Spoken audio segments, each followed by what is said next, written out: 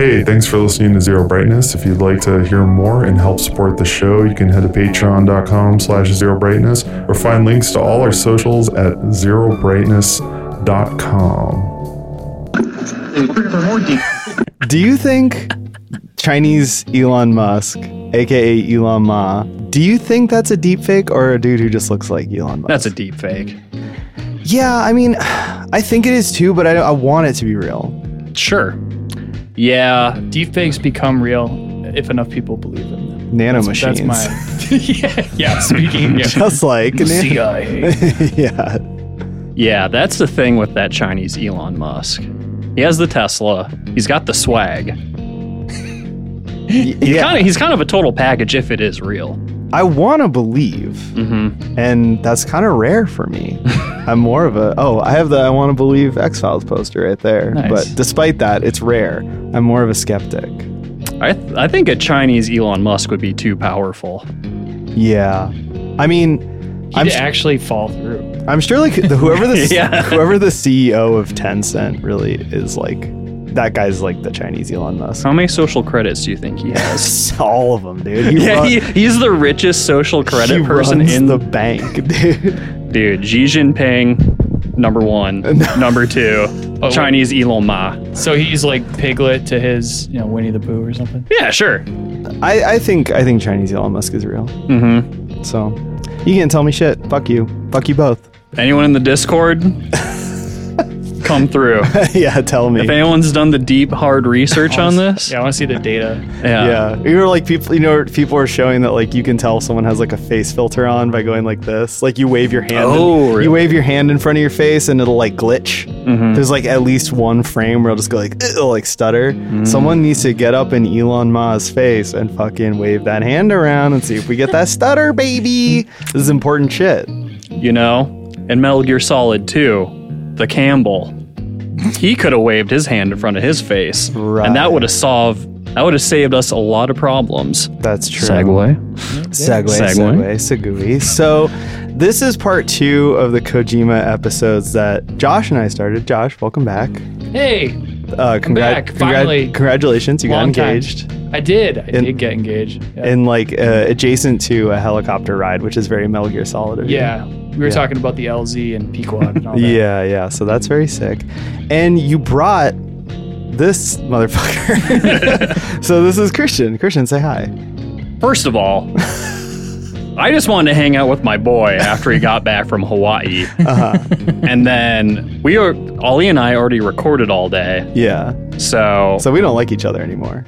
I'm pretty pissed off. Yeah, you already quit. Yeah, exactly. Well, so I should explain this. You are Josh's longtime bandmate in the band Serac, which I plugged last episode, but I'll plug again. You're the bass player and vocalist in that band, songwriter, important person in Serac. Debatable. And then more recently, you joined Another Heaven. So now you're important person in Another Heaven. I'm trying to get kicked out of both by the end of this. I mean, you're definitely not going to get kicked out of Another Heaven. Let's go. We're rowdy, dude. Dude, job security is scarce. Yeah, man. It's a worker's market. But point being, I was just trying to chill.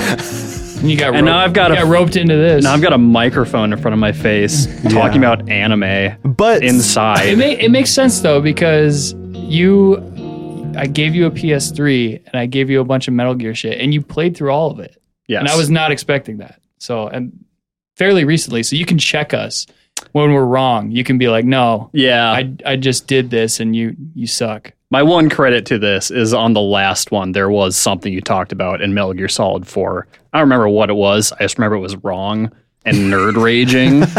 He doesn't do that! Solid Snake doesn't die! Something like that. But it's 4, so it doesn't count. Yeah. It's the worst one. Okay, I was going to ask, are you like a 4 fan? Nah, 4 blows, dude. I want like a 4 fan to get in my face, but nobody took the bait. Weirdly. 4chan? Yeah, weirdly, because, so that last episode is one of the most popular episodes of the show, like in terms of plays. Like it's one of the highest. Obviously. Obviously. Josh is on it, dude. Yeah, exactly. But like usually when that happens, I get some randos sending me hate mail. No hate mail for that episode. Nice. Yeah. I guess I didn't tell anyone to like shoot cops or say a bunch of inflammatory leftist shit, which is normally what I get like hate mail for.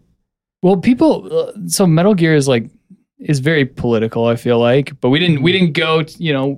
We just pointed out the Q shit. Yeah, we were talking about how it kind of presages Q. Yeah. Yeah. Well, I think it's interesting too that like the politics of it are obviously really goofy and wonky, but it does to me seem to have the bent of like satirizing American politics. Like if I had to put a name or a position to it, I'd be like, this does feel like a satire of American politics, at least like a Japanese guy doing it through the lens of like Tom Clancy and all this like goofy American like spy thriller shit. Oh, for sure. Yeah. And like Big Boss, like waging a bloody like campaign in the name of like, good. Right. Like, I mean, that's very American. We're the good guys, but we're also going to kill everything. Right. But it's also funny that it doesn't go full like jokester / like Joker level like Metal Gear Rising does, like with the last boss, where it's like which weirdly is like very prescient because he's basically just Trump and he just like says Trump shit. But then it's also with like that game. It's like a FromSoft game where you play the president and he like pilots a giant mech robot. Do you know what I'm talking about? Is this like a JRPG? No, it's an action game. It's like a robot action game and you play the president. And it's just like kind of just like a big joke on like American politics. Like, yeah, you guys are all just like dumbasses. But it also is like Armored Core, the one that they made like 4 of. It's just there's only one. Fuck, standalone. I don't know where my fucking phone is. Hold on. Dude, Joe Biden is Power Walker. Exactly. But that's the thing, like it came out. Can I rip on Biden? Is that allowed? Oh, dude. Yeah. Is that? Dude, I had make sure once. I want to be clear. I got hate mail for one episode from multiple people because I said people should shoot the police. Okay. Yeah. So you're not gonna out psycho me. Challenge accepted. Yeah. God, but anyway, like those games like Metal Gear Rising and this FromSoft game that I'm desperately trying to find the name of. Future Ali here. Unbelievably, I never come up with the name of this game, but it's Metal Wolf Chaos. It's on Steam if you want to play it. Just wanted to say that. They just kind of treat it as a big joke. It's like, oh yeah, like if Dick Cheney had like a fucking mecha walker, this would be that, and it's like pretty goofy and like hilarious. But like in Metal Gear, there's at least like some sort of attempt at like seriousness in within the context of like a pretty like over the top like Gonzo sort of story. For sure. Yeah. So I don't know. The political aspect of it is weird, but I think part of it too is it's like the like idea of like conspiracy. It's like we view it through such a Western like Glenn Beck, Alex Jones type of lens that when you see someone not from America do it, you're like, oh, these other people think some of this stuff too. Right. Bizarre. Or that like people from outside America would have a comment on that might be like insightful or like useful or something. Because it does seem like, I think in America, it just feels like so fucking dumb and annoying. It's like back pain or something. It's like our national back pain. It's like, this is so fucking annoying that I wake up some days and my back hurts. Like, why would anyone else care about my back pain? Sure, you know? Yeah. But it's like, no, this one like affects everybody because like people. And Japan and America have a very like, almost like tied to each other kind of brotherly history, recent history, which is weird. From post World War II. Yeah. Very, I feel like there's a lot of that in Metal Gear where it's like, they attacked us, we bombed the shit out of them, and they rebuilt really fast by like almost adopting some of, America's more conservative policies. Yeah. And obviously investing in tech really heavily. But just a weird, we're very connected, I guess is my point. Well, yeah, and I actually talked about this in one episode.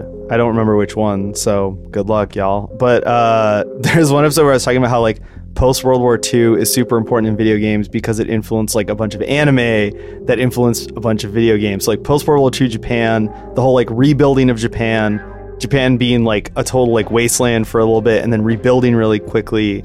and having this weird like paternalistic, protector in the form of like America and all that shit, like really ended up impacting a bunch of art that ended up impacting a bunch of video games. And like Kojima is kind of like one of the most impacted by that, because like clearly the dude fucking loves all that like 80s mecha shit and like Neon Genesis Evangelion and all that shit, and that's the stuff that I think was most heavily influenced by like that era of like Japanese stuff for sure. And giant mechs. I mean in Metal Gear they fire nukes. I mean, you don't even have to do the metaphor of giant mechs are weapons of mass destruction. Right. They literally have the nukes. So exactly. So we didn't get any hate mail for talking about politics, which probably because for some reason we're really reasonable when we talk about it. I'm a hardcore conservative, so I think I even it out, with you dirtbag leftists. True. No, I'm just kidding. Yeah. I think I speak for all of us when I say let's go, Brandon. I get behind the let's go, Brandon. That's funny as fuck. I'm into Dark Brandon. Do you guys fuck with Dark Brandon? What's Hunter Biden? No. Because I fuck with Hunter Biden. He is Dark Brandon. He really is, dude. Well, he's also cool as fuck. Duh. Smoking crack in a what is it, isolation tank or whatever in rehab. That's cool behavior, dude. Hell yeah. I don't make the rules. Oh, dude. Absolutely goes against the like idea of an isolation tank to smoke crack in it. Yeah, the whole idea is like, let me like reduce all stimulus. Let me just However, let me jack up the stimulus a little bit too. Yeah, can you imagine? Because like, okay, here, I've talked about this before on the show. I did smoke crack one time, and what I did after I smoked crack, I ran around the block for like a long time because I was like, dude, I have way too much energy. I have to burn this off. So like the thought of just like chilling in an isolation tank, it's insane. I mean, that's maybe he like got the stimulation from filming himself, where he was just like, oh yeah, but like, I think he's just on a higher plane. True. I think his brain is on some like Zen Buddhist level shit where it's like, yeah, I can smoke crack and sit in a little isolation tub. So it's sort of like, and probably just think about like having sex with prostitutes. Right. So and trying to make my dad happy. In the moment. Yeah. So it's and his dad still loves him. It's like if you have ADHD and you take stimulants, it evens you out. Yeah. He's like kind of like, so he can smoke crack. Yeah, I guess, yeah. It computes. I'm thinking about it now. I was having a laugh today thinking about Joe Biden as Solidus Snake in the giant like weaponized Dr. Octopus suit. Yes. But then just like not knowing where he is. I mean, falling over and like, where'd I go, man? Get your words straight, Jack. Yeah. He does say Jack a lot. That tracks. Hey. Yeah. Dude, the prophecy continues to be fulfilled. Dude, I sincerely want Dan Crenshaw, I think this is the guy's name, who has the eye patch? Who has an eye patch to run for president so we can get the Kojima verse. I mean, I don't care. I have no stake anymore in this shit. It's just, we're fucked. Yeah. So if I can get that, I'll be happy. Yeah. If I can get a representative that unknowingly cosplays. That looks kind of like a clone of Big Boss. I'll take it. I'll fucking take it. Yeah. For sure, yeah. Or like if we can just get like giant robots crashing through like government buildings. Oh, hell yeah. Yeah. Get a few down, if you know what I'm saying. Yeah. Yeah, if the future includes any sort of robots that are giant robots from Japan, then I'll take all the terribleness that we will have to suffer through. Yeah, I mean, I guess my point is more that like if I run the risk of being stepped on by a giant robot, so do a bunch of cops and politicians. And my clearly stated platform is more dead cops, more dead politicians. Hell yeah. Do you think the end of Metal Gear Solid 2 helped or hindered gentrification in Manhattan? Oh, dude, helped for sure. You think so? Okay. Well, do you remember when they burnt down a bunch of shit here? Like what was it replaced by? Condos. Dude. Better versions of the businesses that were already there. Like and all the actual like neighborhood businesses just went away. Like my liquor store that got burned down, there's just not there anymore. Yeah. But the fucking whatchamacallit across the street, the AutoZone, is a better version of the old AutoZone. It's just a nicer AutoZone. They had an excuse to just build what they should have been updating probably anyways. Well, that was like the two biggest bummers about a bunch of shit on Eastlake game burnt down, which is where all that shit happened. And it was super hard to talk about this as it was happening because people were really trying to defend that like any form of protest is valid. And my position was like, whatever, like, okay, halas, man, like, I don't know what to tell you. I don't really care. But I used to live on Eastlake and I used to have a business on Eastlake. I used to have a studio on Eastlake. And I'll tell you this, a bunch of those buildings have illegal tenants in the top floors.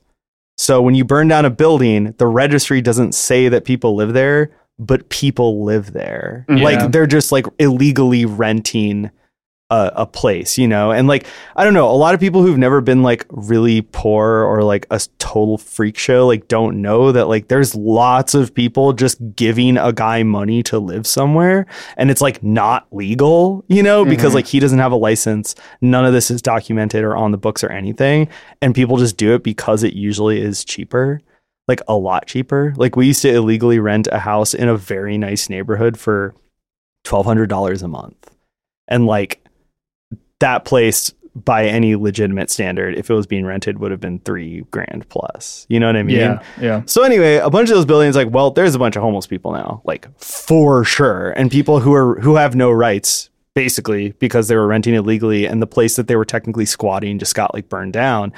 But the other thing was that like there's this whole push in the city. It's called the 2040 plan. People don't live in Minneapolis, don't fucking know about this, but like they're trying to just like rapidly gentrify the whole city and overdevelop the whole city. The biggest thing standing in the way is property owners who don't want to sell and have their buildings torn down.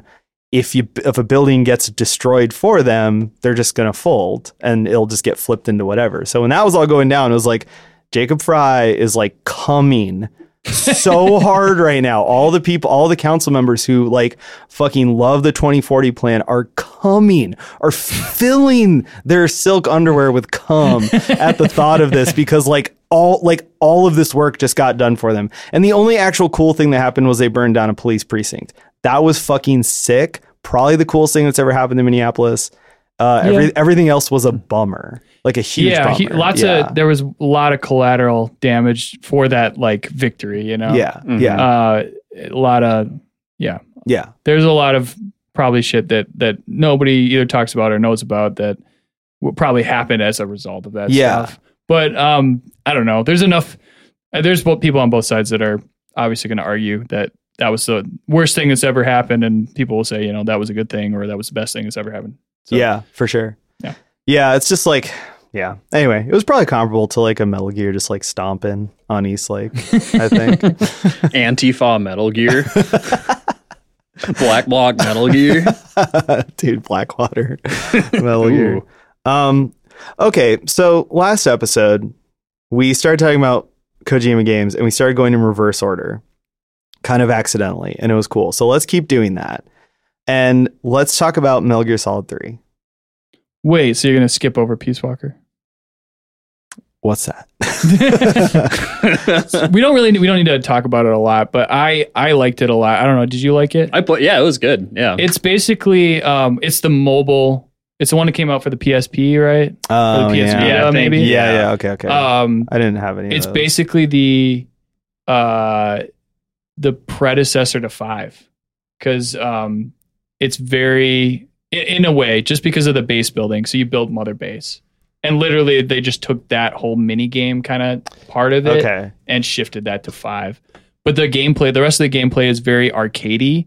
And for a Metal Gear game, that was really fun just to like drop in and out of missions really quick and just be like, here's this one level that's like, you can run it in like less than 5 minutes or maybe even less than that, some of them. Mm-hmm. And just, it was like arcade stealth, which was really cool. I liked it. I've only played it once. The story's fine. The cutscenes are very, they're animated. Yeah. And they're pretty cool. You could probably just watch it on YouTube and it would be one of those that you can experience that way and probably have a good time with it. I like it a lot. And then 5 obviously comes kind of comes out of that. But fucking, we already covered 4, right? So I guess I we skipped it last time. So Okay. let's move on to 3. 3 is where the real meat is. Yeah, so 3 is kind of my dark horse pick for like my favorite in the series. And because like I feel like weird saying that, but it kind of has been since it came out, like my favorite Metal Gear game. And especially because we were kind of talking about in the context of horror games and like horror elements in Kojima games. And I think 2, 1 and 2 have a lot, especially 2, like with that whole crazy end sequence, like is very like psychedelic, like horror. But 3, I think actually does that stuff the best in the series. Like, I think the boss fights in 3 are just so cool. Oh, yeah. Yeah. And cinematic and have so many like touches that I think later when horror games actually got to the point of being very cinematic, some of it was like, oh, this kind of reminds me of like there's that one, like when you're in the river with all the like ghosts. Yeah, the sorrow. Yeah. Yeah. Insane. And even just like crazy concept and works so well because however many people you kill during the game, you have to wade through this river with them coming at you and sucking your life force or your soul. And so like, really what we talked about last time, the, mechanics and story, like playing off of each other. And it really does a good job of that. Yeah, exactly. And like, I feel like every boss is just some version of that. Like my favorite boss was always the end. Yeah. Just because it's like, it's so cool. Because like the whole game has this much more tense vibe because you don't have the radar. And like, so when you're out in the field. On any difficulty, you don't have the radar? No, in 3 you don't have a radar. Oh shit. Seriously? I forgot about that. Yeah, you have like a AP sensor. So if you're like by a guard, it'll start vibrating or beeping. Yeah. But you have to like have that as your item. You have to have that. I forgot about that. Yeah. That's awesome. Yeah. It is so sick. And like when it came out, because like one of my big beefs with 2 is that it's really easy. And like I felt like coming from 1, which is a pretty hard game, like 2 was really jarring. And like 3, I think found a nice balance where like if you play it at the lower difficulties, it's not very hard, but it's still kind of tense because you don't know what's coming next because you can't just look at your radar. But on the higher difficulties, it's like fucking hard. And it's like scary because you're like actually creeping around. Like, I don't want to get caught right now, dude. Yeah. And like, I think like some of the boss fights also incorporate that in a really cool way. And like the end, like it being this like sniper battle and you're out in the woods and all that. It's like so fucking cool, dude. Yeah, that's like a high point for that game. I remember when you were playing through it and you got to that point, we had a very long conversation about that boss battle in particular because it's such a fucking standout like moment for any boss in a game. I remember my buddy in high school was playing it and he got mono and he was playing 3 when he had mono and he was like playing it and he was having these kind of coming in and out of just like a fever kind of dream feeling, right? And I think he like put it down and if you put it down for a while the end just dies. And he went back to it and he was like, wait, what? Did I beat this and I don't remember it? Like he was very confused and it was like the perfect like Kojima thing where it's just like fucking with somebody. But, obviously he had some health issues that were, hallucinated playing the game. Yeah. Heightening that a little bit. So maybe that's all his doing. So I think 3 has a great balance in like a lot of aspects, but definitely in terms of like Kojima being Kojima, but not to an extent where it's like overbearing or wouldn't be fun to play. Like I've heard stories about production where it's like he wanted the end fight to be 2 weeks long. Yeah. Or like hearing about stuff where it's like, ooh, if you die, like how can we make the CD disintegrate or something like that? Just wild shit like that. Where somebody has to be like, all right, no. Yeah. I feel like, working with Kojima, he seems like he's like a young prince or something.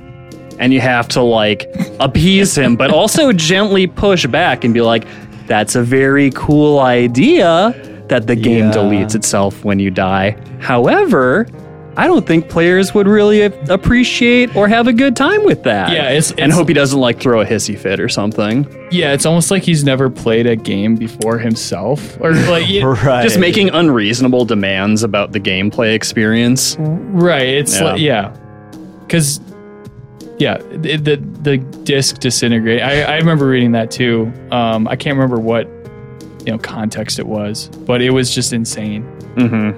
Yeah. So, but like I think like 3 in terms of like story too, where it's like 2 is just such a like convoluted clusterfuck. Like 3 is like a nice like tight things happen and they have consequences. Character do things and events happen because of them. Yeah. It's like not just some kind of like incoherent Yeah, I agree. 1 and 3 experience. 1 and 3 are super tight, plot wise. It's beginning, middle, end. My favorite part about 3 is the virtuous mission versus like the snake eater mission, because you like fail right at the beginning, Right. And it's so brutal. And I don't know. 3 is very tight. It feels like a James Bond movie. And like 1, it's 1 and 3 are very much like, this is a Hollywood movie with anime influences, and 2 feels like this is an anime with Hollywood influences, and it just goes off the fucking rails. Yeah. Yeah. The thing with 3 too, though, is that I say 2. The thing with 3 as well. Also. The thing about 3 that I really like is that the like story, the way it's presented as like a video game story, is very simple and it's very straightforward. But then like all the weird shit happens while you're playing the game, and so all the really cool, memorable parts of the game are like weird things that happen while you're playing it, and that's why I think of it like in relation to horror games, or even why I liked it so much, because I think it's much cooler when a game is like letting you play and experience some weird, cool psychedelic shit rather than just like showing it to you. And that was like my big beef with 2. Was 2 was like, look how crazy this is, and I was like, okay, but I'm bored. Like I'm bored right now. Oh, I tranked all the enemies in first person view and now I walked to the other area. Yeah. Whereas like 3, it's like they include all that weird shit. And like, even the fact that the end can die or that you can kill him way earlier in the game. You and snipe like, them, yeah. Yeah. And it's like just little things like that, or like, when you're booting up the game and they're like telling you initially about all the survival stuff, and it's like, oh, I have to eat rats? Like, that's fucking weird. But it's like, that's cool. And so I think that like that's a lot more powerful. Like I say all the time on this show, like I like that kind of like environmental storytelling, or like I like stuff that happens while you're playing the game. And 3 is just like a banger of a game. Yeah. And they put all this cool, weird shit in the game so that you don't have to lean as heavily on the story. Because the story is just like 60s spy thriller shit, and it's fine. But it's like the best 63. Yeah, it's good. It's yeah, a really good version of that. Yeah. If they made a movie, I feel like that would be, that would do very well. Right. Like that pachinko machine or whatever is the most popular thing, the most popular machine in like Japan, which makes sense. It's like so old school, just Hollywood shit. Yeah, I think that's similar to 1 where it's just like, oh, every boss is cool. Yeah. Like the designs are all cool. The gameplay design is cool. And it's like you're invested in like, I remember like in 4, like the Beauty and the Beast, they die and then you just like hear some like diatribe about their story you never gave a shit about. Yeah. And you're like, this sucks, dude. Yeah, that's like, I don't know. Kojima's frustrating because his games go between having like really good game design and really bad game design. Because like 4, I think, is a failure. Not to keep harping on this, but like I think 4 is a failure because it like doesn't really care about being a video game, and it's just sort of like a bucket full of ideas. Sure, yeah. And so it's just, there's so much shit in it that it doesn't care about the experience of playing a video game. And that's like, we talked about in the last episode, but that's why I was so psyched about Death Stranding, because Death Stranding feels like that, but done well. because it has just as many ideas in it as 4, and they're better. Yeah. Thank God. But it's also like a fun game to play, and cool things happen while you're playing the game. Yeah, you can enact those Yeah. ideas through the gameplay. Exactly. And even like in that game, I didn't give a shit about the story until the second half. And then I was like super deep in it. But initially I was like, this is dumb. Like, what? And then suddenly I was like, I care about everything.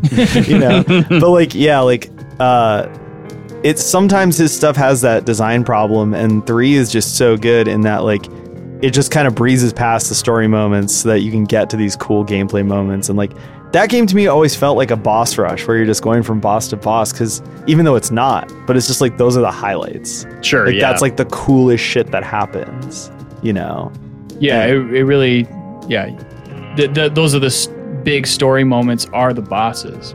And in contrast to 4, and even 2, like you said, 2, replaying it recently, like the bosses do fall short, except for Fat Man. I love Fat Man. Dude, Fat Man's- Dead Cell sucks. Dead Cell does suck. Fortune sucks. Sorry, dorks.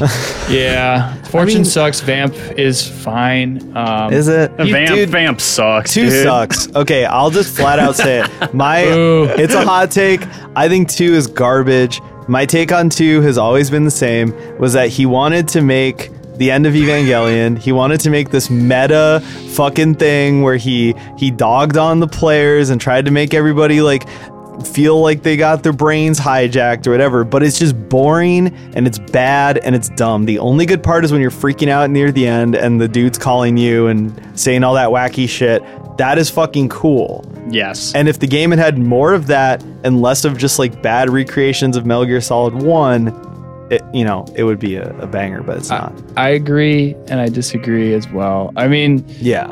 2 is it only works as a remix of 1. Yeah. And the bosses, yeah, a lot of them suck. I like the story. I also like the gameplay more than you, I think. I think the gameplay fucking slaps. Like 1 is really hard. 2, all the like things that at least that I kind of come to associate with Metal Gear kind of are into, like Right. dragging bodies around and shit. Mhm. Like Yeah. Sure. dragging bodies, Metal Gear, like fucking JPEG Mafia.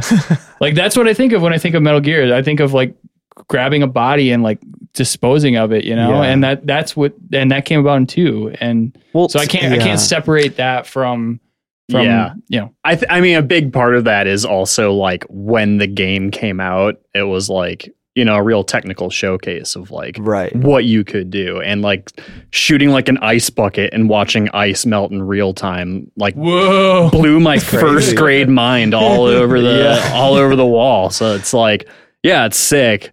Going back and playing it in today, it is a bit more of like, all right, first person shooter mode, and okay, trank the guy.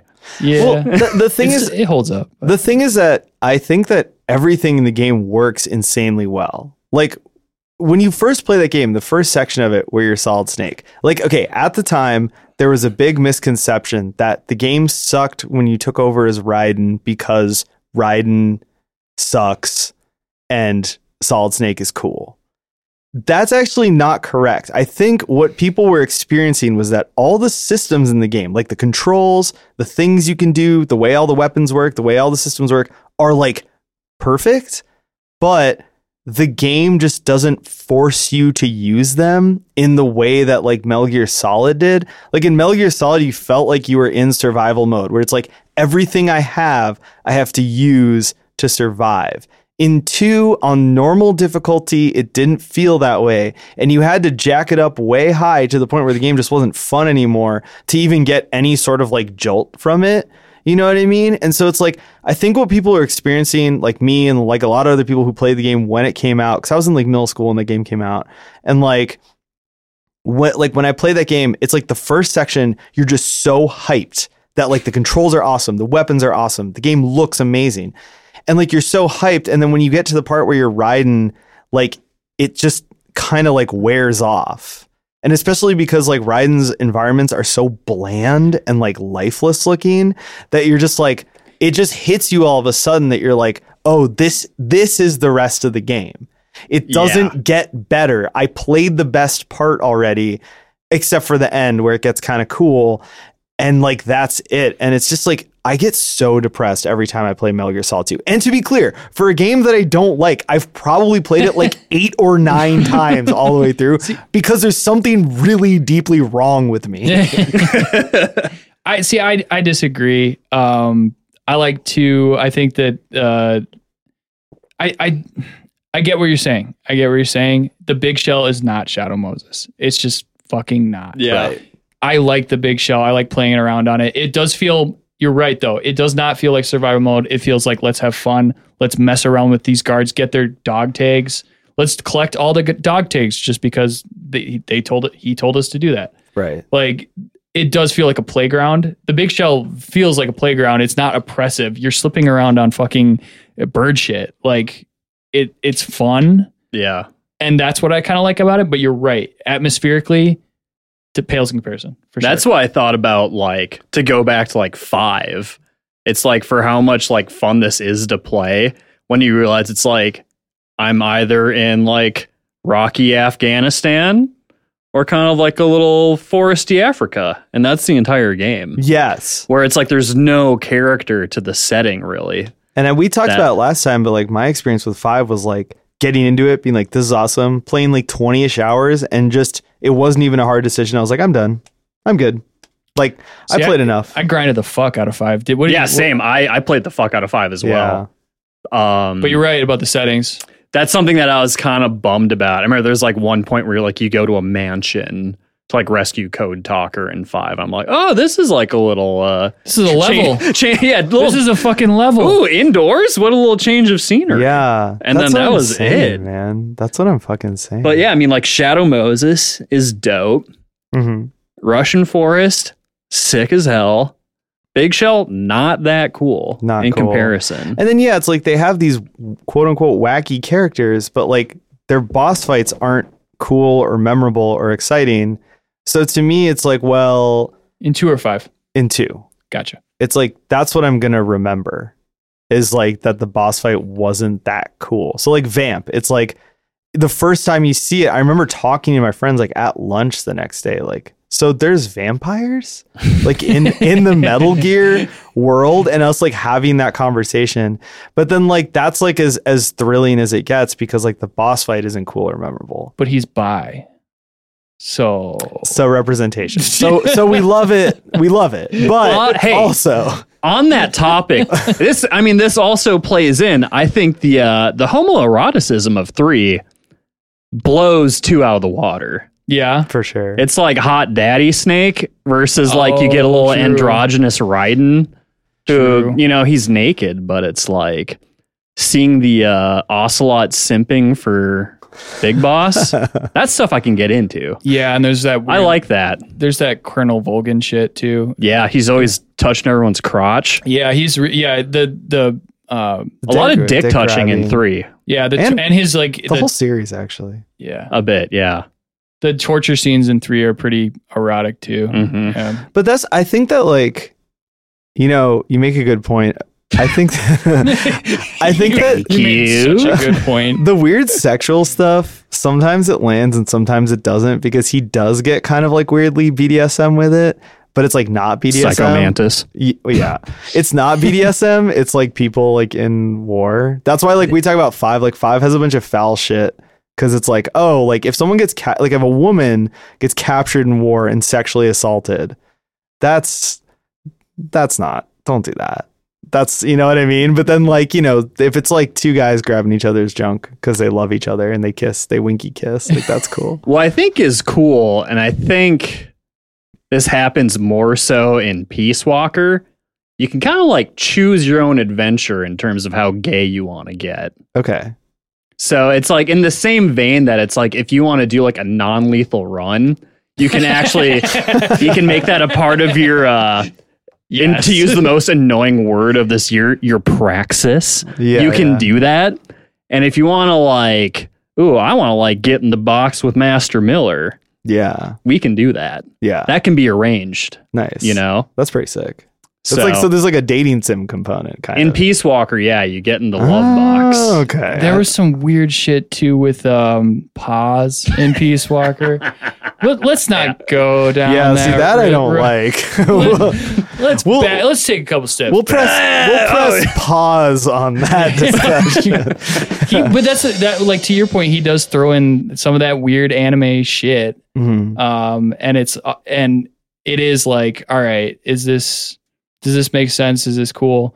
Like with Quiet, like you were saying, like her whole story is that she gets captured by Big Boss. She has like Stockholm syndrome and like has a crush or some, there's some sort of romantic relationship between them. Why? Right. They can't talk to each other. There's really no reason. And then she's half naked the whole time. And then her story culminates with like, her being almost raped by a couple of soldiers. And it's like, what the fuck, man? Like you need to do a little bit better than that. It was so unnecessary. And yeah, so some of the like thinking about the homoerotic stuff where it's like some of that too hits weird. Yeah. Women in his games, it's always weird and bad. But with the homoerotic stuff, a lot of some of it scans as like Top Gun because he loves Top Gun. Oh yeah. He was posting on fucking Insta about the new Top Gun. Oh, was he really? He loves Top Gun, and it's like the original Top Gun, like the homoeroticism. It's just fun. It's just like guys in the sand, dude. Guys having a good time together on the beach volleyball. And then so sometimes like it comes off like that, and then other times it's like, whoa, why are they torturing each other? That's not fun. That's not cute. To some people, little volleyball, it is. little torture. Yeah, but like a non-consensual. Oh, that type. Yeah, actual torture, like called NATO torture, war crimes. Like like that stuff. It's in there too. And it's weird. Two is weird about that. And I also think Raiden is a weird character because Raiden, all anyone was fixated on, including the characters in the game, was that he was very feminine looking. Yeah. But he's a classic emotionally distant man-child. He's a dude, bro. Like he's such a dude. But then like he looks effeminate. And so everyone is just like fixated on that. And that's just like such a weird thing. I don't know. Well, that's a good stand-in for the game where it's like most people who aren't like emotionally developed like that. It's like, oh, you're like, how should I phrase this? Take your time. Yeah, let's see. Take it slow. Don't get kicked out of both bands with one sentence. Yeah. It's like part of being like a man-child is that you're emotionally distant. Right. Where it's like the things that like at first glance you don't like about Raiden. It's like, oh, I'm not playing as like hot daddy Snake. I'm this weird little like effeminate boy man. But he's also like not able to open up about feelings. He has narcissistic tendencies. Where you're can't remember his girlfriend's birthday. Right. Well, let's pump the brakes. Or what country he's from. Weird detail at the end. He's blocked all of that out. Yeah. That, oh God. Because I think the whole point of Raiden was to be like, this dude sucks. Yeah. But like, see. In a meta way, though. Here's the thing, though. Now, allow me to say the worst sentence that anyone's ever said to you. Bring it on. Have you seen the anime Neon Genesis Evangelion?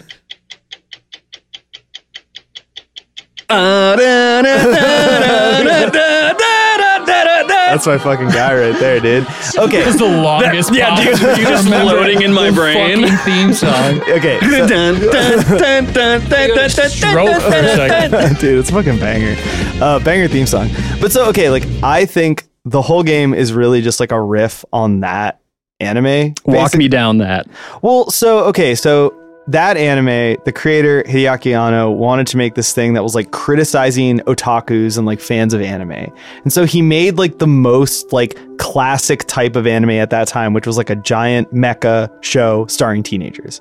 And he made this teenage protagonist who sucks. And he sucks really bad. I'll back that. Yeah. And like you're supposed to hate him, but then you also are supposed to relate to him so that the show can like punish him and by proxy punish you. Yeah. And in like the original Punished Shinji. Exactly, punish Shinji, exactly. And like in the end of there's like two different endings of the show, and there's like one ending where it's like he has like a come to Jesus moment and is like, I can't be like this anymore. And there's the other ending where he's just punished more. But like the thing about Shinji is that like with Shinji, you're supposed to like think he's annoying, but then also like go on an emotional journey with him, so that for the entire middle of the show, you think that he's like getting better or like becoming more relatable essentially to you as a viewer. And that's why the ending hits so hard, because the ending is either like he does get better or he doesn't. And it's really depressing. So with Raiden, it's like it's supposed to be that same thing, but Raiden never goes anywhere. He never evolves beyond being this weird, unlikable Cypher. He gets a katana, dude. What are you talking about? He fucking picks up the sword. The sword of knowledge. blade. Yeah, dude. But do you see what I'm saying? Like his story doesn't go anywhere. His character doesn't go anywhere. And so like to me, it just falls flat because like whatever he's trying to say, which like side note, like what is he trying to say? Yeah. Like it just doesn't land because there's like that lack of a journey. And so even like Evangelion, which is like problematic and has a bunch of weird shit and you could dissect for days all the things it does wrong, it at least gets that thing right, where it's like if you want a character to be unlikable, they have to go on a journey. It's the same as fucking like Breaking Bad. I would say like Catcher in the Rye with robots. Yeah. I mean, but even like you can look at other things like that with an unlikable protag. Like me? Yeah. An unlikable person? Unlikable protag Christian. That's dude. It's like True. Like you look at Breaking Bad, where it's like, okay, you have like character who like starts off likable, and then he like, you know, breaks bad. Roll the credits, and then like he kind of like dog legs back to being cool, and then at the end of the show, it's like he's the villain. He's horrible. Everyone hates him. You hate him, and the biggest catharsis you get is watching him die. Spoilers. Yeah, I'll probably bleep that out. I don't give a shit. I'm never gonna watch that dog shit show. Whoa, wait, what? Incorrect. Also worth it just to watch Better Call Saul, the greatest show like ever. Basically. Yeah. BCS, baby. Dude, are you an Odenkirk head? No. Are you? All right, that's the worst sentence that you've ever said. Not Evangelion. Yeah, dude. Okay, I'm a proud Odenkirk head, dude. I think anime is against my religion, but Odenkirk, I fucking support that shit, he's dude. the man, dude. Yeah. He's great. All right. Anyway, the point is that you need to take people on a journey with an unlikable character to make it land, and that doesn't happen with Raiden. Yeah. I don't even think Raiden is like the most unlikable character ever. He's just not much of a character at all. He's just there. Yeah, he doesn't. You're right. There isn't much of a roller coaster for him as far as like becoming more likable and then like shifting or anything like that. I feel like he is really in service of the plot. Like I don't think that it is an emotional journey with him. I don't think it was supposed to be. I think it was supposed to be, because you learn a lot about him and his life. You do. There is a lot of that. And I guess so the takeaway from the end is like you can be whoever you want to be. You can be your own person, I guess. Right. Yeah. But I have a hard time, arguing that his character embodied that. Right. And that's what I mean. If you want something like that to land, you have to have done the work. And like the ending of that game is absurd. It's so dumb. Like to me, watching as someone who just didn't really buy into what was going on, like it was like, why is there sentimental piano music playing? Why are there like shots of like New York and shit? Like what the fuck because is going on? it's a deconstruction of the fucking, a neo-noir story, dude. You got to read the New York trilogy. Do it. Do it. Yeah. But it only works on a plot level. It doesn't work on a character level. That's what I'm saying. It only works literally on a genre/plot level. Cause like that fucking, like 2 is like a Gordian knot of plot. The only way that you can make sense of it is just to fucking cut it. Like it doesn't, it's not like 1 where it's like fucking tight narrative and tight characters. Yeah. Mm-hmm. It's like he throws in all this shit, which is just like tropes of this genre. Like the fucking, like the girlfriend that he like, he acts like he doesn't know who she is. Right. Because it's like almost like an implanted memory or something. It isn't. She was acting as his girlfriend, right? But it's just this kind of trope of like the relationship that's like all of a sudden she's on the mission, you know, and she is like helping him out as this analyst. And it's just this weird trope of this weird relationship that they had where the actual emotional content and the character content doesn't matter. It's all about the plot and the genre, like bullet points. Yeah, for sure. Yeah, the thing about too that just like sticks with everybody is like, oh wow, this idea was ahead of its time. Which is true. Which all credit, yeah. And I always give it credit for like its ideas are crazy. Yeah. The whole and all the shit about memes and like we should talk about that for we kind of covered it last time, but that's what hits the hardest. Yeah. The idea of like information as being like genetic or like viral is like insane. Yeah. And it's like, okay, that is a crazy piece of writing, you know, and like crazy piece of like ideation. Yeah, the whole speech. I mean, it's an entire speech that the fucking AI and that they give Rose and Campbell. And it's like, we don't create content, we create context. Yeah. Like that shit, like I remember, like it's fucking sticks in your brain because it's so good. Now it does because we're living through it. The fact that there's just this deluge of information that the only way you can't censor it. You could try. They're trying a little bit, but the only way to really like control it is to provide a narrative where it makes sense. Right. And so that's what we're dealing with is these like competing narratives. Cause you can like literally fucking at this point, we've just gotten to the thing where I can say, I don't trust you as an institution or an individual. So fuck everything you have to say. I don't believe any of it. Right. And I'm going to believe what this person has to say because for my emotional feelings, that feels right. Right. And it doesn't matter what the facts are. Yeah. Well, and that's like, I mean, the Alex Jones trial.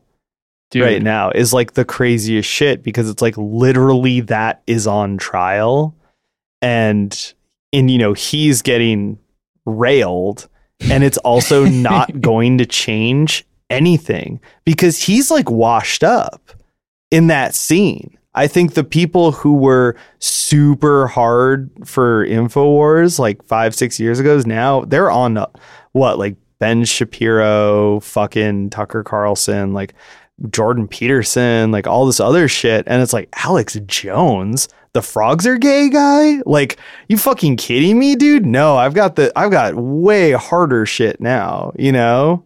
InfoWars has been around for a long ass time. I couldn't even remember it, but until recently, it's like somebody came up to me in college who was like a 9/11 truther and gave me like an InfoWars, like not a pamphlet, but like something with like a website on it and was like, you should go check this out. Hadn't ever talked to the dude. He was like in one of my classes. And I remember like kind of getting pissed just because I didn't like people handing me shit on campus, you know? Yeah. And it's an epidemic. Yeah. And that's I didn't like the burden of being handed. I see a motherfucker with a clipboard approaching me. I'm like, fuck no, dude. But like if you go like burn in hell. What college did you go to? U of M. Oh, me too. Okay. So like if you walk through like the lawn, at the U of M, like East Bank, everybody's got some dumb shit to hand you. It's like, dude, I remember one time a fucking Hare Krishna gave me a pamphlet, and it's like you're gonna convert me to Hare Krishnaism with a fucking pamphlet, bro? Like, I just came from Juma prayer, dude. Like, fuck off. Like, that's the weird that I don't know, for some reason that struck me as real weird, dude. I was like, what the fuck? Did they ever try to sell you a book? Oh yeah, for sure. They'll be like, here's this book. It's for free, but we would really enjoy a donation. Yeah. Dude, no, it was an epidemic. Dude, well, you know, what a lot of people forget is that I forget the name of the guy who made like Waking Life, the director, and he made Scanner Darkly, the Rotoscope. Rotoscope. Oh, fuck. Michael Gondry? Not Michael Gondry. It's another dude, but same. Probably French. Another Frenchman. French people love animation. I can't remember the dude's name, but Alex Jones is in both of those movies. Is he really? Yeah, because the director thought he was like a weird, entertaining guy, and like that was kind of the same era as like, you know, Daily Show, Colbert Report, that kind of thing, and so people like sort of thought that Alex Jones was doing like a satire or like a satirical character. And so he's like, if you watch Waking Life, there's like a long segment with Alex Jones, and then Scanner Darkly has a little snippet of it too, because Scanner Darkly which like I love that movie. Oh, fuck yeah. Yeah. I'm not a big fan of Waking Life, but Scanner Darkly, I love that movie. That movie's amazing. Yeah, and the whole like conspiracy, drugged out vibe, like Philip K. Dick, like all that shit, like it's so good, and like they kind of use him as like a scene setting thing, and it's like yeah, like that was a long time ago. Those are old ass movies, and like he's in there before it took off as like a thing people were actually watching and actually ingesting. And like, so yeah, I remember seeing people like InfoWar bumper stickers and shit, but it would be next to, yeah, like Loose Change, like the 9/11 truther documentary, like that bumper sticker, and then some other shit. Like, it was always these guys, they all looked the same. They were like 6'2". They were really skinny. They wore giant cargo pants and like baggy flannels, and they had like scraggly beards and like shaggy hair. I'm like, damn, 4 out of 5, dude. 4 out of 5 ain't bad. But it was like, and very handsome. And then, no, not handsome. They always had like a camcorder, right, like not Christian, nice camcorder, and then they were like obsessed with like 9/11 truther shit, and that was always their like in to like activism or whatever. But it was always like activism plus wacky conspiracy shit. And so like I think Alex Jones was like pretty big with those dudes. The crossover honestly to me was pretty shocking. Like when he became like an actual figure, you know, probably around like 2016 election, and it was like suddenly important. I was like, Alex Jones? Really? Like that guy, you know? Yeah, it was you know, it wasn't. It was very like safe, like haha. Yes. Before that, and then all of a sudden it was like, oh shit! Like this is what people are paying attention to and informing like their political choices. I was like, oh fuck, we're fucked. Right, exactly. Oh, the other thing about the 9/11 truther guys, it's kind of totally random. They were all really into like backpacker hip hop. It was like super Atmosphere, Atmosphere, Dose One, all that fucking shit, and like it was always these like sad white guys rapping, and it was just like so insufferable. I hate it when white people rap. I think it should be illegal. It's kind of like Only one at a time. It was a cool thing, like Not even, dude. in that time period where you could just be like, I'm like a weed activist, and then you could like glom all that other shit on there, be like, I'm a weed activist, I'm about 9/11 truth, and I love Atmosphere. And it's kind of like, oh dude, your personality's like set, dude. And now it's just like a chill guy you could be like a decade and a half ago. And they always had like crazy access to spaces. That's how I always ended up knowing these people, because like I'd buy weed from them. Well, Strike that from the record. I've never bought Jamie, weed. strike that from the record. Excuse me. No. See, CBD. For me, it was that I only did weirder drugs at that time. No, like for me, it was just because like I'm a musician and I always wanted access to spaces. Totally. And so it would always be like, we're looking for a place to play or shoot a video or record or rehearse. And it would always be like, that guy's like, yeah, I rent the top floor of an old church. You guys can play in there. It's like, oh, what do you do up there? And it's like, well, masturbate. I have one computer set up to edit my conspiracy videos, and probably mostly just cranking down on ye old hog. Grinding and cranking. I remember at my kind of local, this type of spot, it was just like drug dealers, but they'd have one kind of like chubby homie who played bass in like pop punk bands. Yes. So you'd go buy weed and be like, dude, we should like jam. And you're like, well, I'm running an errand already. I might as well try and like lay down some riffs here.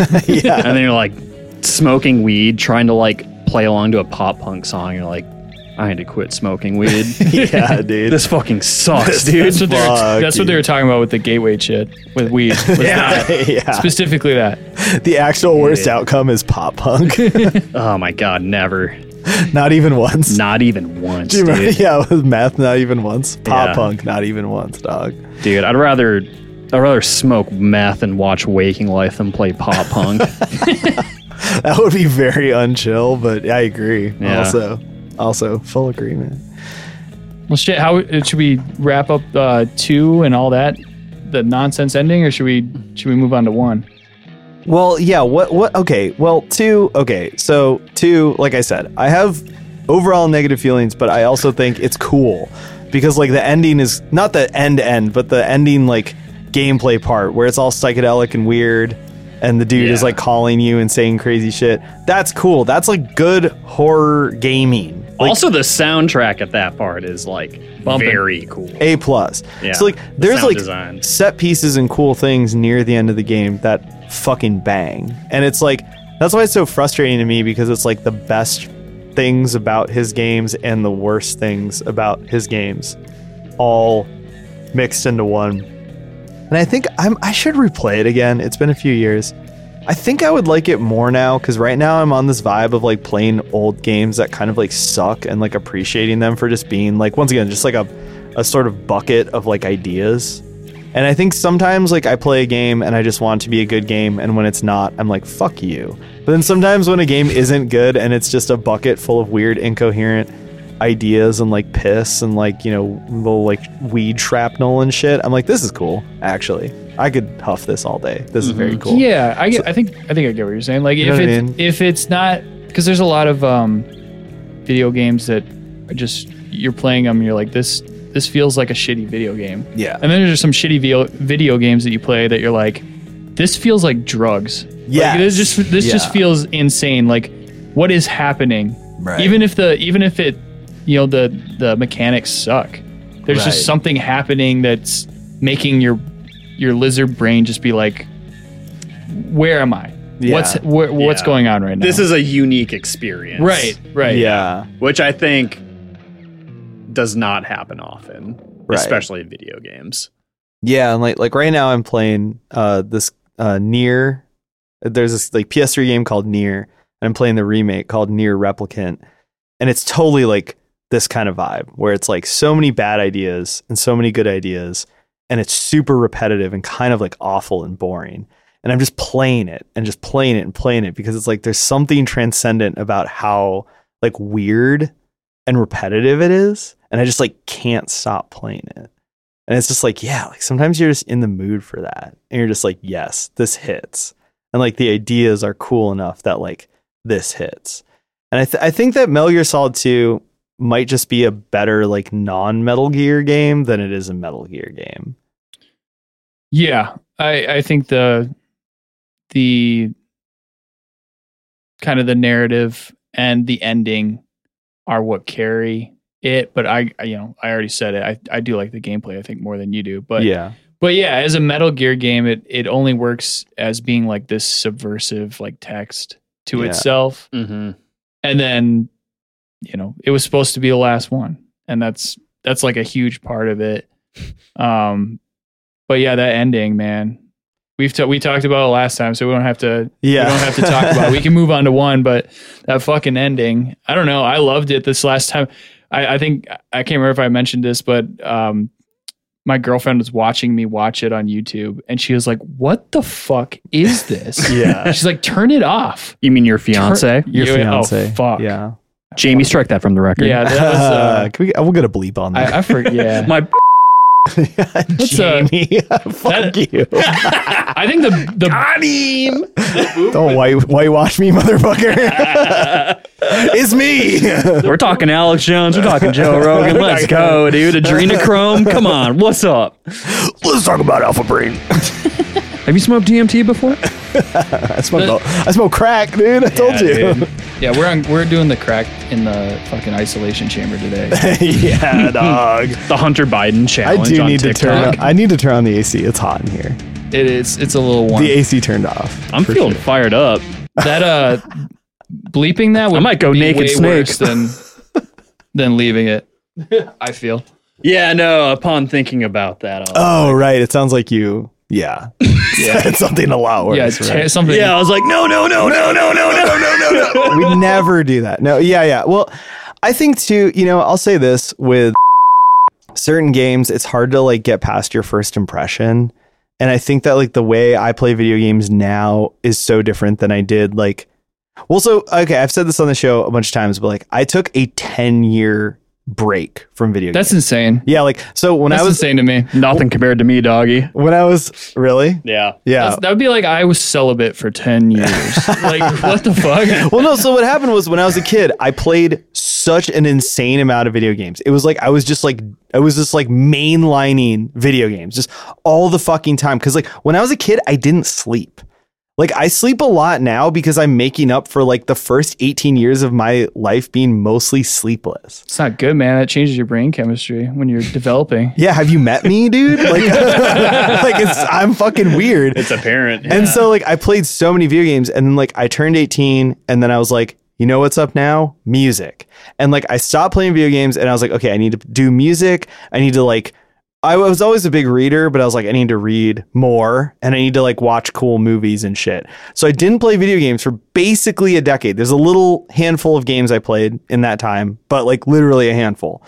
And then like in my late 20s, I was like, I'm going to play video games again. And then I just like dove back into it. Back on the wagon. Yeah. That's how they get you. And now I play like a fuck ton of video games again. And so it's weird, like in between, my brain changed a lot from many things, including discovering sleep and, doing all sorts of weird shit in my life and whatever. And so it's like, I feel like when I was younger, when I would play video games, it was like this crazy, like overstimulation thing where it's just like, I just want to like play the game, and the game just like rocks. And like my favorite company that made games was Treasure.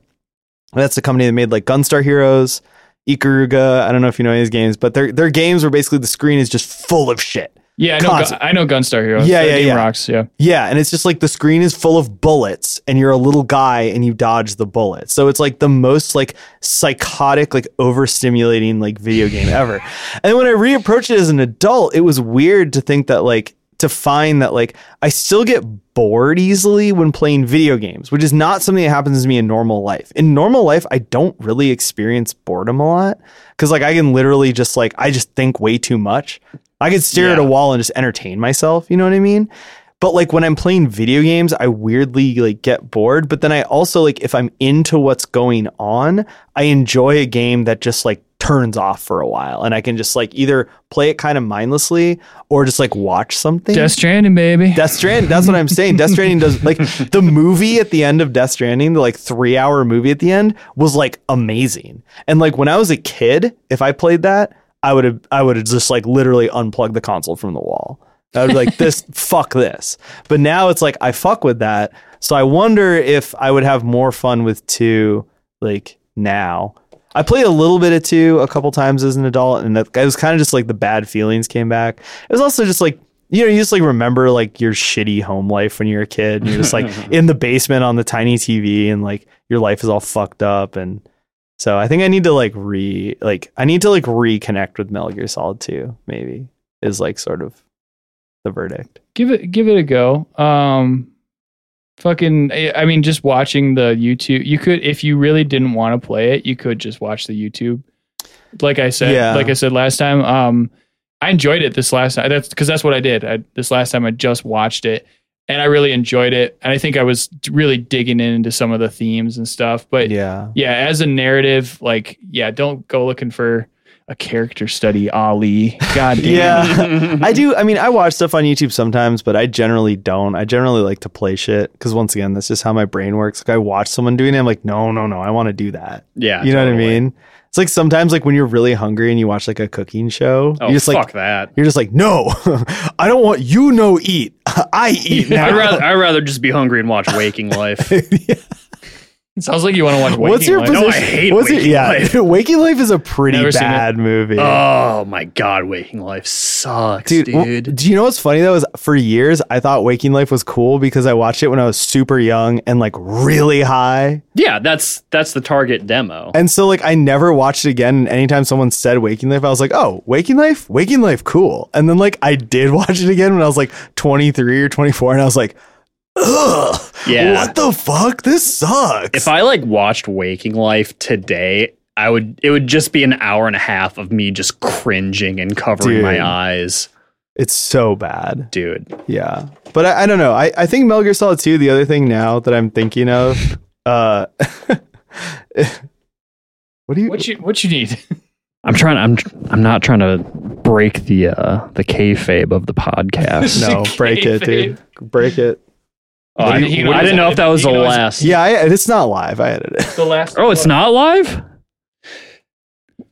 Christian's entire worldview just got shook. What do you want? No, I just want. What do you need? I'll take a bottle of Bud Light Lime. Oh my god! You just interrupted that so you could get a bottle. Well, I thought that was the last Bud Light Lime. There's more cans also.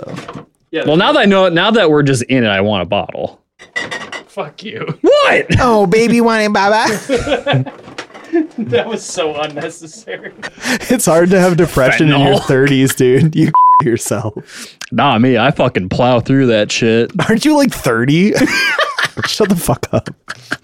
I'm worried about you. I'm 30 and flirty, baby. I'm going to be 35 soon. Yeah, it's dude. okay if you don't want to be friends with me anymore. Damn, you're 35? Yeah. Ick. You couldn't even tell, right? I'm doing something right. I guess. I don't know if I go that far.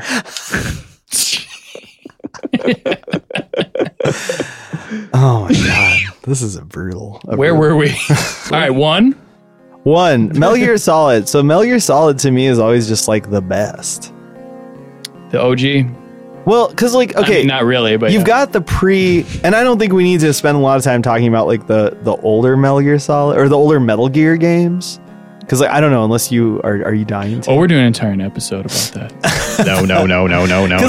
I played the NES Metal Gear because I was a big NES kid. Like, even though I know I'm fucking old as dirt and I should just die. Yeah, But- did you invent it?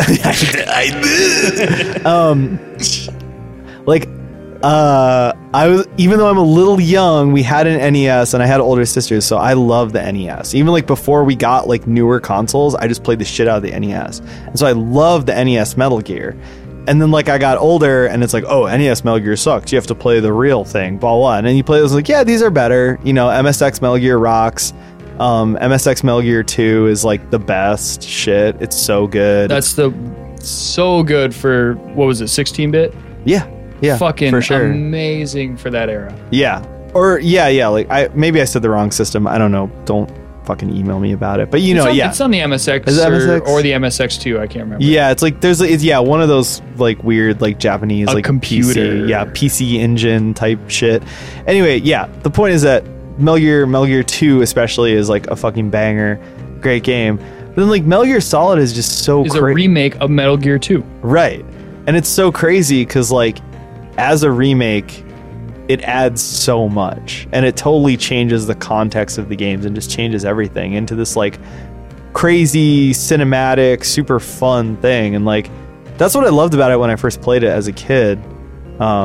Is that like, you know, it was like watching a movie, but like you got to play a cool game also, and it was short, so you could go to your friend's house and beat it in an afternoon, and then like play it again the next week, and like just keep playing it, and just got like better each time. Yeah, it was. So that's funny. I didn't know that you played the original Metal Gear before you ever played Metal Gear Solid. That's pretty awesome. I feel like that's not most people's experience. Because did you play Metal Gear Solid? Was that your like first outing? Yeah. I So I'm not ancient. I mean, he's literally 1 year older than me. But my first Yeah, both of experience you. was. Jeez, This is gonna make me kick you out of the elder abuse. This is Let's ageism. This is the point I wanted to reach. Plot details. Very interesting. Very interesting. You're old. You're old, dude. You're old as dust. Hey, and actually, right now I'm 34. So You look good. yeah, right? Nope, nobody guesses. I'm about to be in September, so 34. 34. Yeah. Okay. Yeah, I'm October. That's fun. Nice. Yeah. We should have a joint birthday party. Yeah, I never do anything for my birthday. So What Chinese calendar year is that? Snake. Snake? Rabbit. Rabbit? I was joking. I was making a Metal Gear joke. I'm actually the year of the rabbit. Sick. But what you're saying is basically we both played Metal Gear Solid.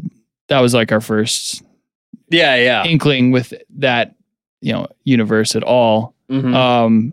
But that I think that's pretty universal. Is that PlayStation came out, fucking demo disc, Pizza Hut demo disc came out. Yep. Hell Yep. yeah. You popped it in, you're like, oh shit, this is a fucking movie. Yeah. And literally everyone was like, okay, that's Crazy. where we were playing Mario and now we're playing this like fucking Hollywood, like really gritty fucking, spy thriller. Mm-hmm. And you got your scuba gear on and you fucking pop up in, the basement of Shadow Moses or the dock. Yeah.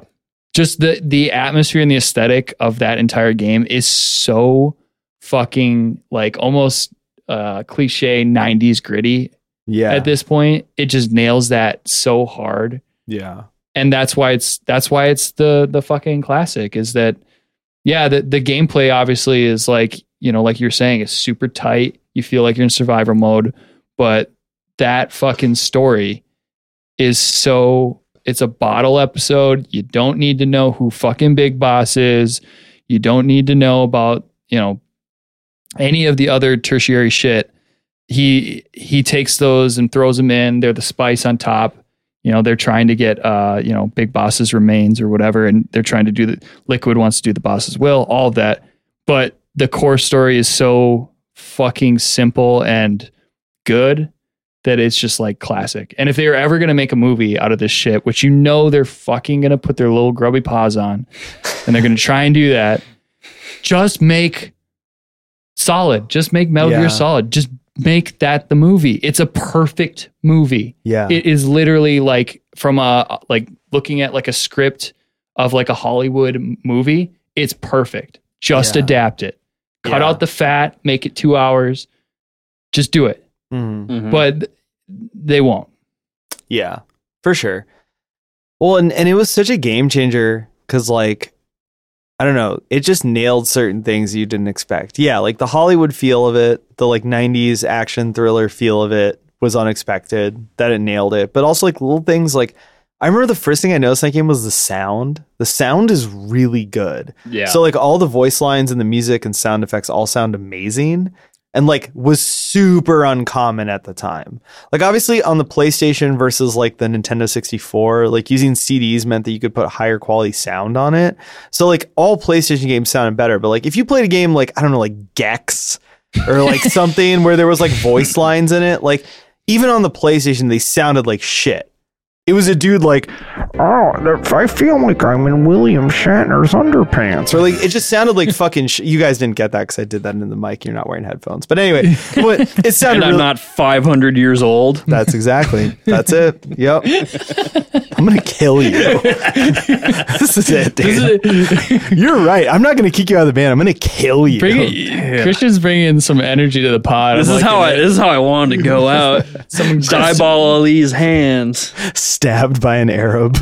Yeah, I've always dreamed. A true patriot song title right there. Exactly, dude. That's all right. We do have a song. The Mujahideen. We have a song called Arab Stardust that I'm just waiting to release. That's dope. It's a terrible song title. I love it. Anyway, point is, the audio always sounded like shit, and you listen to Metal Gear Solid, and it's like the voice lines sound great. The sound effects sound like every sound effect in that game is iconic because it sounds awesome. Yeah, dude, the fucking codec noise, yeah, it's so funny. Not only is it iconic, but for a long time the Arab like Arab countries version of the Nokia cell phone shipped with a sound that is like identical to that as the default ringtone. Hell yeah. So like if you were in like the Meshid or you were in a place with a bunch of Arab people, like you would hear that sound and it always wig me out. And I always be like, do you guys know what Metal Gear Solid is? And I'd be like, no. Like what the fuck? Like shut up. And I was like, oh shit, dude. We're on a mission. Yeah. It was so funny. Like you'd be at the Meshid and like someone's like fucking like Nokia would go off. Yeah, I actually exclamation mark over the head during call to prayer. Yeah, dude. I actually Googled this. Jamie, put that in post. Stop. Okay, so I kept asking people this for years. I was like, okay, did you guys have like because I didn't have a Nokia, you know, the blue iconic like Nokia. Yeah, play Snake on it. Yeah. So I didn't have one of those, but I kept asking people who did. I was like, did you guys have one? And did it ship with like the Metal Gear Solid noise? And everyone said, no. And then I asked one of my friends who's from Egypt and he said, yes. And I was like, well, shit. And then I Googled it, and it's because the Nokias that shipped to the Arab world, like the whole Middle East, had a different set of ringtones and like a different set of like default ringtones. And like that, so for some reason, that was like the default one. So if anyone got theirs imported from that part of the world and swapped SIMs, or like you're from that part of the world and you just have a phone from there, it had the fucking Metal Gear Solid noise. That's so dope. Yeah. Do you think it was like just inspired by that, or do you think that they literally like had this? It probably not the same sound file, right? It was probably just like somebody who was like this. It actually could be, because this is another weird like Google deep dive I went on like a year ago, was that the way that they used to do a lot of sound and music in that era was that people would just have these giant sound libraries that you buy on like a CD-ROM. So you'd get a CD-ROM with like a sick like CG looking cover that was like 3,000 sounds, and it would be shit. That's a lot of sounds. Yeah, and it would be everything from like synth patches to like sound effects to anything that you could just plug into a MIDI program and hit a key to signal to the computer that to like play the sound. And so that could have been just a sound on one of those sound banks. And a lot of them were like, they weren't like license based. It was just that if you bought the thing, like the CD cost like $1,000 because you bought it and got the rights to use the sounds on it. No, that's what I call sound effects 13. Exactly. So I think that may be just a sound from one of those CDs. But that's why, like, if you look up like Ocarina of Time, like you can find all the individual sounds they used, and it's like see the CDs they came from, and they're all hilarious looking. But it's just like, oh yeah, like somebody like the composer wrote it just probably on like piano, and then played it into the MIDI program, and then placed the sounds into the different parts. But like initially it was just like MIDI, like raw, like this is the note, and then you can plug in the sound. So anyway, it could have just been a sound on one of those CDs. But that's fucking awesome. Yeah. Like to have that like preloaded, like you just get your phone and you're just cool. Yeah, exactly. Yeah, dude, I wish my phone made that noise with the reverb though, because that's the thing, is that in the game it's got this sick. I was gonna say there's a lot of like reverb and echo. Yeah, we're like walking through a puddle and like having a panic attack because a guard heard it. Yeah. And I'm like, I'm never playing this game again. Just on the precipice of panic attack the entire time. Yeah, but that's what's so sick about Metal Gear Solid as well, is that like it was so tense. Yeah. And it was so difficult. And like, to me, I always associate it with that same era of horror games like Resident Evil, for example, because it like gave you that same feeling of like, I don't want to get caught, I don't want to see this thing. Yeah, it's kind of got those tank controls a little bit, it's got the isometric kind of like viewpoint. But it does feel like it was inspired some of that early horror. Yeah, for sure. Mm-hmm. Because of just the atmosphere, oppressive atmosphere, controls that when you first pick them up feel a little clunky, but once you like master them, you're like, oh, I'm running this shit. Yeah, for sure. Yeah, I think part of it too, and like I neglected to mention this earlier, but like Yoji Shinkawa's like concept art in this, is like that coupled with like low polygon count. It's like it's the same thing as like a really cool album that has dope album art. Yeah, like it kind of like bridges together in your mind. So when you're playing, like, okay, I don't see Solid Snake's eyes like on the character model, but I can look through the like pamphlet and be like, oh, he looks sick as hell in this. Yeah, and it looks close enough that it bridges that gap. Exactly. Yeah. I think as an illustrator, that guy too is like fucking god tier, man. He's amazing. And it's like he's not someone you like hear about really either. Yeah, he paints like so like, this is getting technical, but it's like he paints with ink, he paints with like watercolor, and it's extremely gestural, but he's painting these extremely geometric like military weapons and mechs in a way that's just like, I have no idea how this guy does it. He's like the perfect marriage between like almost like impressionistic. Yeah, totally. But then also like technical, because he designs all the mechs and the weapons and shit. Mm-hmm. Everything's like in proportion, in perspective, and he's drawing with the hardest materials to do it with. And it just seems like it just flows out of him. Yeah. And it's like, dude, I don't know. It blows my mind every time I look at it. And isn't that like a traditional like Japanese technique? Is the like the ink drawing, you know, like it's like the, you know, a very like thick brush that you use ink with.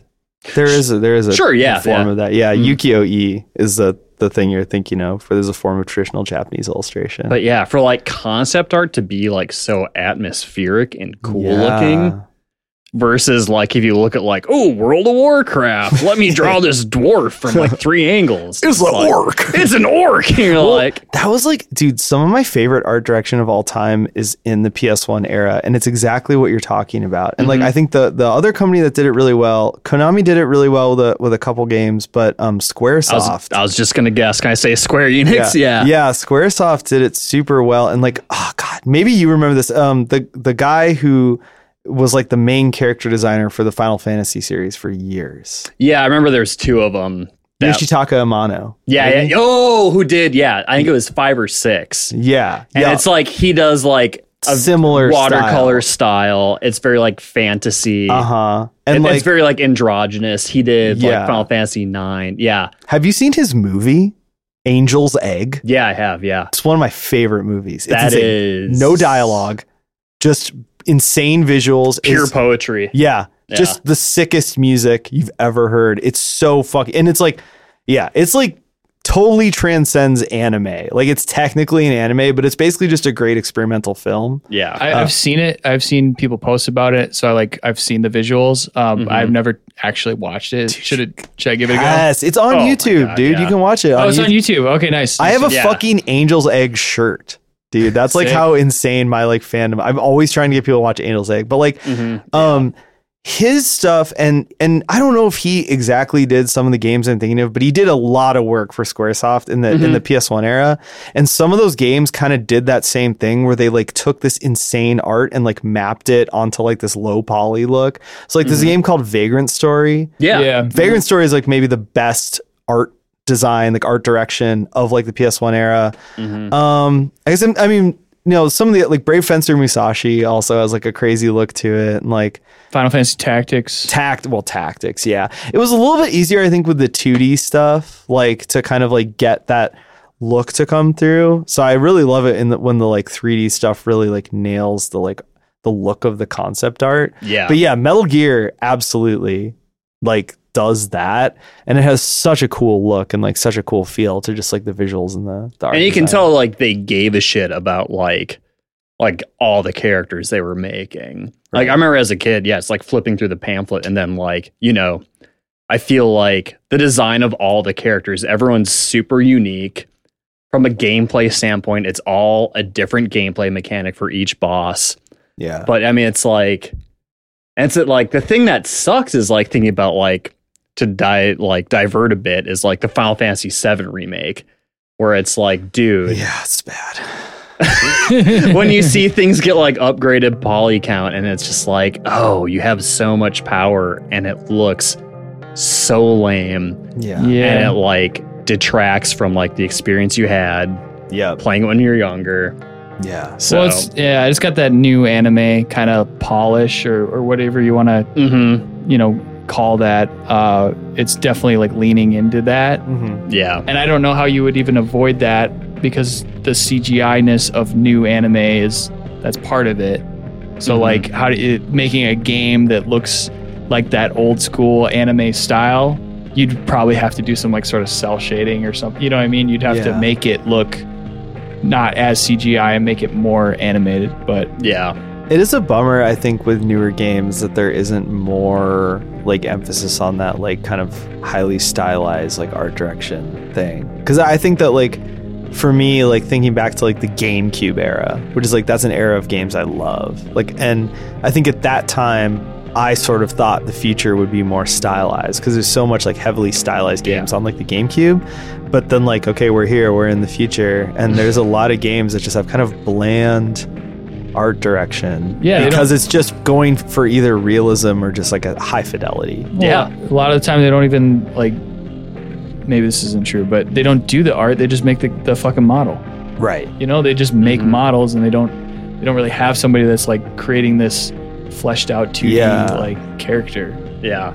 We did an episode about Castlevania where we talked about that, how like the spiritual successor Bloodstained that came out like a few years ago, like it's a really good game, but like when you compare it to Symphony of the Night, it's like the art is dog shit. It's just like kind of bland 3D modeled bullshit. So it's like a weird like dissonance, because like when you play Symphony of the Night, it looks amazing.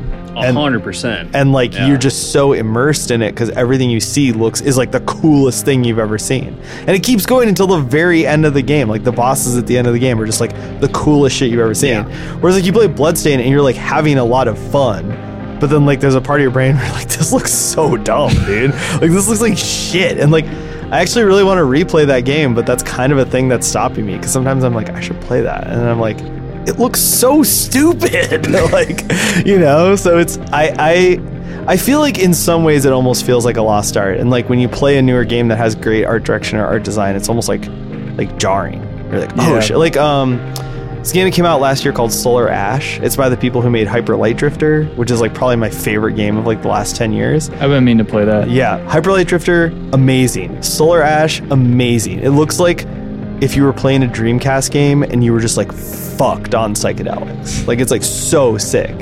And like that was a game that just like, or like this game called Blasphemous that came out a few years ago. That's another great game, very much like Symphony of the Night. Yeah. But like the way that the direction they took it into being like super detailed pixel art, like way more than Symphony of the Night, was like so cool. So every time you get to a boss, like you don't even want to fight it. You're just like, I just want to look, because that's the sickest shit I've ever seen. And so like, yeah, that kind of shit is always exciting, you know, when you get to see that nowadays, which is kind of sad. It's sad to think about. That's just like, how do we have so many cool, awesome games, and all of our fucking consoles are more powerful than like the average computer even 7 years ago, and yet like art design is kind of like... And now everything just looks like Call of Duty. Yeah, dude, it's a bummer, kind of. Sorry, I'm too old to enlist. Are you? I thought you were so young. Yeah, what happened? You flipped. Oh, weird, huh? I mean, I could still make it. I'm jacked enough. Yeah, for the listener, Christian's really, really jacked. I'm fucking swole, dude. You also, though, I didn't mention, you are an extremely talented illustrator. You're a great artist. Ex-illustrator. No, you still... Boo. I gave it up, dude. No, dude. You still know how to bang those pots and pans, dude. You know what's up. From time to time. Yeah. So anyway, that's why you have some insight on that. Yeah, drawing some anime waifus. Yeah, dude. On my Patreon. Yeah, get them commissions, man. Do you but do you exclusively do it with a mouse, and then you have one of those mouse pads where it's like a girl and then the boobs are the wrist rest? You know Obvious. No, it's her butt. Oh, dude. A man of culture. Finally. Frost is an ass man. Don't forget it. Finally, some good food, dude. Exactly. What are the top Metal Gear Solid waifus? Oh, boy. Isn't there only one woman in the entire game? Oh, no, there's two. There's two. In one? You got your through the entire series. All right, you're going through the entire series. I'm trying to tier list. Oh, I thought you meant Metal Gear. Oh, okay. Well, I mean, one, you got Sniper Wolf, you got Meryl, but that's it. That's it. Or no. Isn't there someone you call on the codec? Oh, Mei-Ling. Natasha. Oh. And Natasha. There are optional characters. There are fucking 4. And Naomi. Yeah. Okay, so actually like a ton of potential girlfriends. What? Wait, hold on. I was mixing up Natasha for Naomi. Maybe it's like Nastasha. But which one? She's she's like a weapons expert. Oh yeah. She like has a cigarette in her codec thing. It's like, oh yeah, the Soliton radar does not detect. Right. Yes, Russian accent. Yeah. Okay. Like a bowl cut or something. Yeah. Okay. Super hot, obviously. Yeah. He gives you a couple options. B tier for her. B tier. Okay, Metal Gear Solid 2. Metal Gear Solid 2. You got Fortune. You got Olga. Olga's bae, dude. Olga's S tier, She was rocking that. And the segment, Olga's my girlfriend, dude. She was rocking the hairy armpits before that was like, Then she gets trendy. A cute little bob in the shell section. Her hair grows out a little bit. Yep. She dies tragically. Yeah, that's true. That does it for you. Honestly, yeah, it's the most unattainable waifu. This podcast is getting epic, This dude. is cursed. Yeah, and wasn't she like pregnant while you were trying to kill her in the tanker section too? Yeah, she was with child. Yeah, With child. You nailed it.